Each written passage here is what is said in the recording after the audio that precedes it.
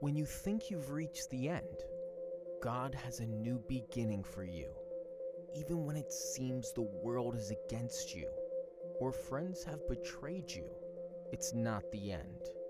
We must die to ourselves and pick up our cross. No matter how bleak the future may look, there is hope.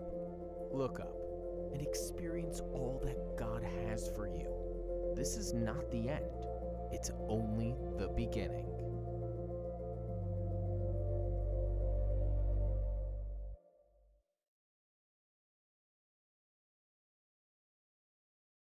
Woo, today is a great day. We're getting to continue our series, The End of the Beginning, with a special Easter message today about hope. Isn't hope something that we all need sometimes, right?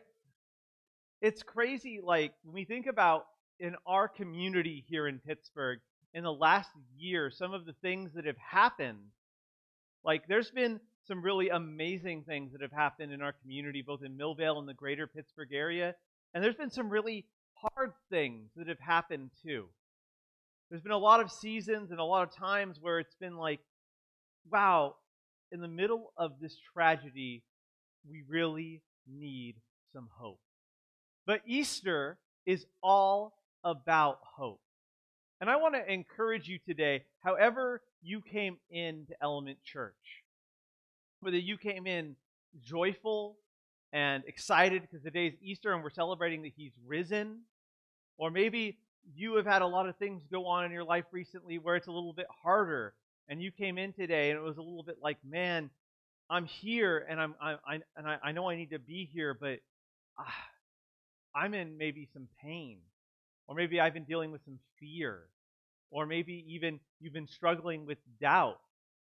I want to encourage you today that as we look at the resurrection, that the resurrection is all about hope and the hope that Jesus offers us. And if you're here, if you're a guest today, you're here for the first time, this is the third part of a four-part series. So we've been kind of preaching through the last few hours and moments of Jesus' life. We started with the betrayal of Jesus by Judas, and we looked at how do we react and what do we do and what are God's purposes for us in the midst of relationships that are broken. And then last week we looked at the crucifixion of Jesus, and we considered the crucifixion of Jesus, and we compared that to how Jesus calls us to pick up our cross and follow him. And so we said, okay, well, this was Jesus when he ultimately faced his cross. And what does it look like in our lives when we pick up our own crosses and we die to ourselves to follow Jesus? And today at the Resurrection Sunday, Easter, we're going to be looking at that, and we're going to compare this to a dude named Thomas. Maybe you've heard of him before, maybe you haven't. But we want to see that the good news that Jesus offers us because of the resurrection is bigger and better than we could possibly imagine. And so we have a big idea for this series, and it's the same one as we've had the last 2 weeks, but it's when you think it's the end, God has a new beginning for you. When you think it's the end, when you think it's over, when you think there's no more hope, God has a new beginning for you. So we're going to read a resurrection passage today out of the Gospel of Matthew. It's one of my favorite of the accounts. And it says this is after the Sabbath, at dawn on the first day of the week, Mary Magdalene and the other Mary went to look at the tomb. There was a violent earthquake, for an angel of the Lord came down from heaven, and going to the tomb, rolled back the stone and sat on it. His appearance was like lightning, and his clothes were white as snow. The guards were so afraid of him that they shook and became like dead men. The angel said to the women, "Do not be afraid, for I know you are looking for Jesus who was crucified. He is not here. He has risen just as he said. Come and see the place where he lay. Then go quickly and tell his disciples, he is risen from the dead and is going ahead of you into Galilee. There you will see him. Now I have told you." So the women hurried away from this tomb, afraid yet filled with joy, and ran to tell his disciples. Suddenly Jesus met them. "Greetings," he said. They came to him, clasped his feet, and worshipped him. Then Jesus said to them, "Do not be afraid. Go and tell my brothers to go to Galilee. There they will see me." I love the line in verse 8, afraid yet filled with joy. I think that describes a lot of moments in my spiritual journey. Whenever Jesus is doing something new in my life, or maybe springing up hope in the middle of pain, where I have these moments where I'm afraid, but I'm filled with joy because I see that God's beginning to work something new in my life. When I thought there was an end, God is making a new beginning. And the resurrection story is amazing. You have Mary Magdalene and the other Mary, as it's described. And they're at a point of hopelessness. Because to them, walking to the tomb, Jesus, who they were hoping was the Messiah, is dead and in his grave. There is no hope. They're just doing what they're supposed to do. And they're going to that place to mourn, to grieve. They're going there out of hope. But God had a new beginning there in that moment. Because Jesus wasn't dead. And you see that same sort of thing happen with the disciples later in the passage, where the disciples are afraid because suddenly Jesus shows up in the middle of their pain, in the middle of their grief. The disciples had scattered. And now at this point, they're kind of talking to each other again. Jesus is in the grave a couple of days. They're still probably worried that the Romans are going to come for them and kill them. And Jesus shows up in the middle of their hopelessness and is like, "Don't be afraid." Their dreams, their hopes, everything that they thought Jesus was had been crushed. And now suddenly, Jesus is back. Don't we all need that at points in our life? Don't we all need that? Because there are lots of points where our dreams, our goals, the things that we think we're supposed to be doing with our life kind of get stepped on. They get crushed. They get broken. And we need Jesus to step in and say, "Hey, that thing that you think is dead, I've got something for you that's better than you could possibly imagine." So we're going to look at a guy named Thomas. Maybe you've heard of Doubting Thomas, right? I don't think that's fair, by the way. I think Thomas gets a really, really bad rap because all the disciples were doubting. Thomas was not the only one. Thomas gets mentioned because of the particular way he did it, but they were all doubting. We see in other gospel accounts that when some of these ladies go and they tell the disciples that Jesus risen from the dead, they're like, "No." And Thomas is filled with doubt. Now, we're going to play a video here real quick, and then we're going to read the scripture passage. But I found kind of a really cool dramatized video that I wanted to share with you. Travis, you can throw it up for me. My name is Thomas, and I struggle with doubt. I followed Jesus for years. From the very first day he called me, I saw things so amazing they defied explanation. I believed. But then things fell apart. I witnessed the betrayal that led to the cruel march to Calvary and his agonizing crucifixion. I survived, but everyone I knew scattered. My world collapsed. Then came news of the empty tomb, the very first Easter. But I resisted. The image of his broken, lifeless body was still burned into my memory. I experienced his death. Then I couldn't believe. Not until I see the scars with my own eyes and touch them with my own hands, I told the others. I wasn't ready to put my trust in something again. But Jesus came to me. He knew my doubts. He even named them. But he wasn't angry. He didn't rebuke me or dismiss me. He looked at me with those familiar eyes and offered me his scarred hands and side. In that moment, I experienced his resurrection, and I believed. I know firsthand it's difficult to believe in what you can't see.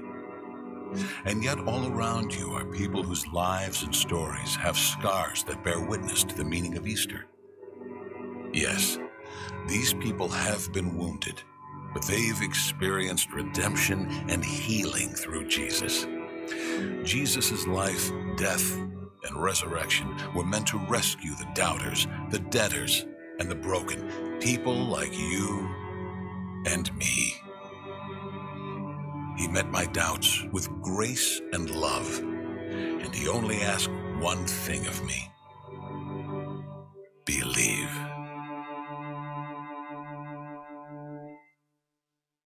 Now Thomas, also known as Didymus, one of the 12, was not with the disciples when Jesus came. So the other disciples told him, "We have seen the Lord." But he said to them, "Unless I see the nail marks in his hands, and put my finger where the nails were, and put my hand into his side, I will not believe." A week later, his disciples were in the house again, and Thomas was with them. Though the doors were locked, Jesus came and stood among them and said, "Peace be with you." Then he said to Thomas, "Put your finger here. See my hand. Reach out your hand and put it into my side. Stop doubting and believe." Thomas said to him, "My Lord and my God." Then Jesus told him, "Because you have seen me and have believed." I'm sorry. Then Jesus told him, "Because you have seen me, you have believed. Blessed are those who have not seen and have yet believed." And the truth is, this Easter, whatever you're facing, what God is up to is bigger and better than what you could possibly imagine, just as it was for Thomas. Thomas didn't know what God was up to. Thomas had been crushed and he didn't believe. But what God was doing in and through Jesus was bigger and better than he could have possibly imagined. Because Thomas could not imagine, could not comprehend that Jesus was going to rise bodily from the dead. And I want to give you 3 reasons why it's bigger and better today. And the first one of those is that Jesus isn't angry or upset with your doubts. Because if you're here today and you're human, which I think y'all are human, you've had doubts. You've had moments of doubt.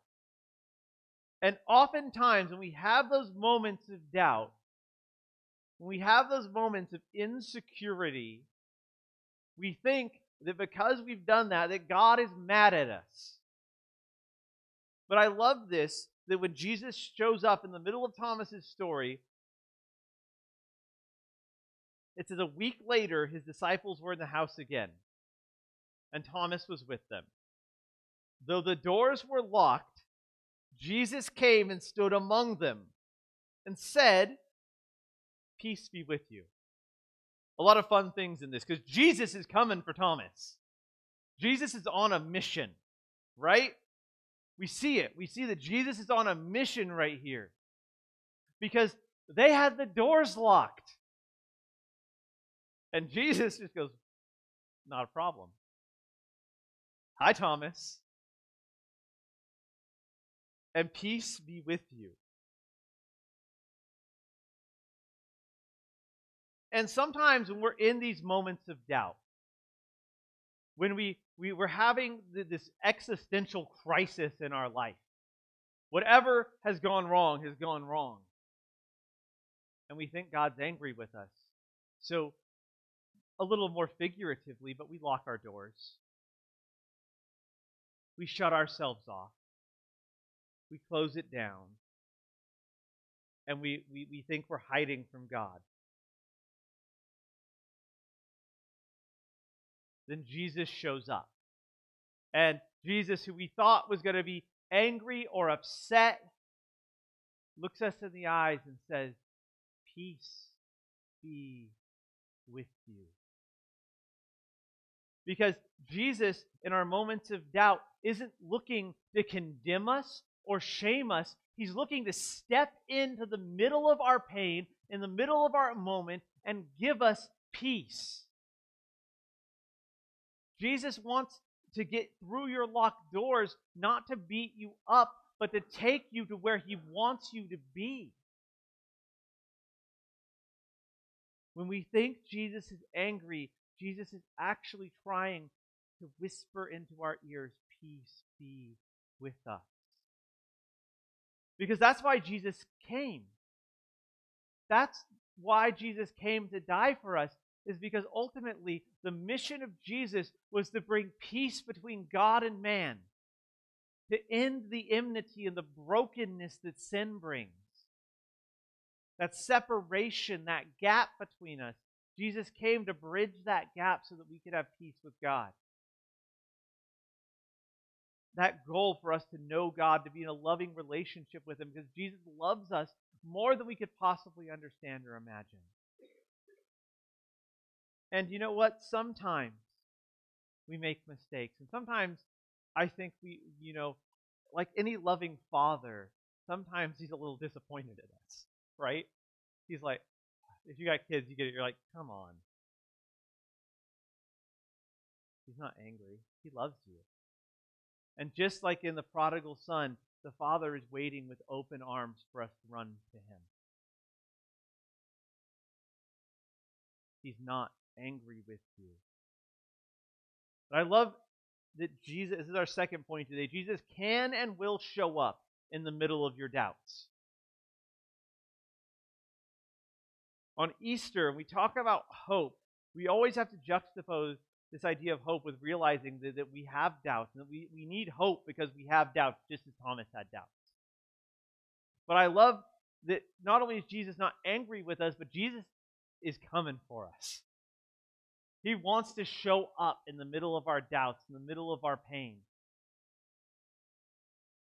And then just as He comes through the locked door, He goes right to Thomas and He says to Thomas,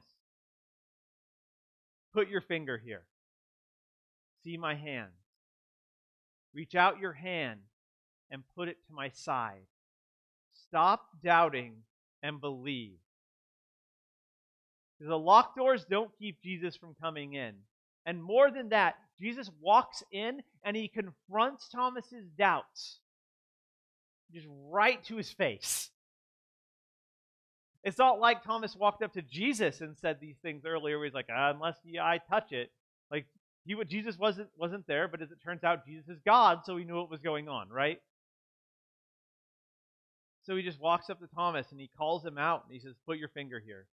Touch my side." Thomas, who's afraid, who's fearful, who's doubting that this resurrection of Jesus couldn't possibly be true because his hope has been so crushed, encounters Jesus, who says, "Touch it. See. If this is what you need, this is what I'll let you do." And Jesus is making it clear to Thomas that death did not hold Him. This isn't a ghost Jesus, but that Jesus is physically resurrected, which is something that's very important to the Christian faith, by the way, because one of the things we believe in as Christians is the resurrection of the dead. Not that we die and we become spiritual beings forever, but that at some point or another, our soul and our body are reunited at the resurrection, just as we see Jesus is once again resurrected with a physical body and He can be touched and He eats. Once we realize that Jesus isn't angry about our doubts, we have to realize that the best place for us to go when we have those moments, because you're going to have those moments, I have those moments, when we have those doubts, the place we need to go with them is right to Jesus. Because Jesus is ready for us to reach out and touch Him. to come and say, right now, Jesus, I don't have all the answers, and I'm dealing with all this stuff, and I don't get why you're doing this, but I'm going to come to you, and I'm going to reach out, I'm going to touch you, because I know that even in my doubt, you're the one with the answer. Because Jesus wants to restore us back to having the kind of faith we need to have to live our lives on his mission, just like he does right here for Thomas. And that takes us to our third point, because Jesus can transform your doubts into hope. Jesus can transform your doubts into hope. And in fact, I love that Thomas's response to him is, my Lord and my God. Jesus reaches out and Thomas touches him, and Thomas not only realizes that Jesus is back from the dead, but that Jesus truly is God in the flesh. He declares Jesus as Lord and God. This is bigger and better than what we could possibly imagine. Because we doubt. And then in our fear, we hold on to our doubt. But if we bring those doubts to Jesus, he transforms them into hope. Because I think every time we have those moments, every time we have a pain or a loss or a hurt, and it leads us to doubt, if we're willing to take those by faith and with honesty to Jesus, he transforms those into another part of our story where we can say, I encountered this. I lost that. But Jesus transformed it into this beautiful thing that I can share with you right now, where he brought me from death to life once again. When we bring it to Jesus and we let us meet him right where we're at, he changes everything. If we're willing to bring it to him. And this hope is deeply connected to faith, right? Because Christianity is all about faith. In fact, so much so that Paul, when he was writing a letter to the Romans, he was talking to the Romans about, what does it look like to be saved? With the word we use a lot in Christianity, saved. To go from death to life. To be what Jesus described to Nicodemus as being born again. Of that, Paul said it this way: if you declare with your mouth Jesus is Lord, just like Thomas did, and believe in your heart that God raised him from the dead, you will be saved. For it is with your heart that you believe and are justified, and it is with your mouth that you profess your faith and are saved. And I love in the context of that Jesus, in this passage with Thomas, talks about you. Do you know that? He talked about you. Fran, he talked about you. He did. He talked all about Fran. It's kind of crazy, right? So Jesus is talking to Thomas, and he says, and Jesus told him, because you've seen me, you have believed. Here's where he talks about you. Blessed are those who have not seen and have yet believed. Man, Thomas got a freebie. Doubting Thomas got to reach out and touch Jesus. How cool is that? We'll get to someday. But Jesus says, and Jesus knows that there's going to be generations of Christians that are going to follow this. He says that we're blessed because we didn't get to see that moment, but we have yet believed. You're a Christian today who has believed. Jesus calls you blessed because of the faith that you have to believe even though you haven't seen. If you're here today and maybe you don't believe, you can get in on this. You can. Because today you can say, I'm going to declare with my mouth Jesus is Lord. I'm going to believe in my heart that God raised him from the dead.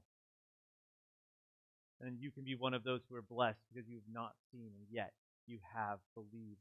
Because this Easter Sunday, he is risen, and it is a day for new beginnings. Because what Jesus wants to do in your life is bigger and better than what you can possibly imagine. Because even if you're here today and you have doubts, Jesus is waiting to transform those into hope. When you think it's the end, God has a new beginning for you.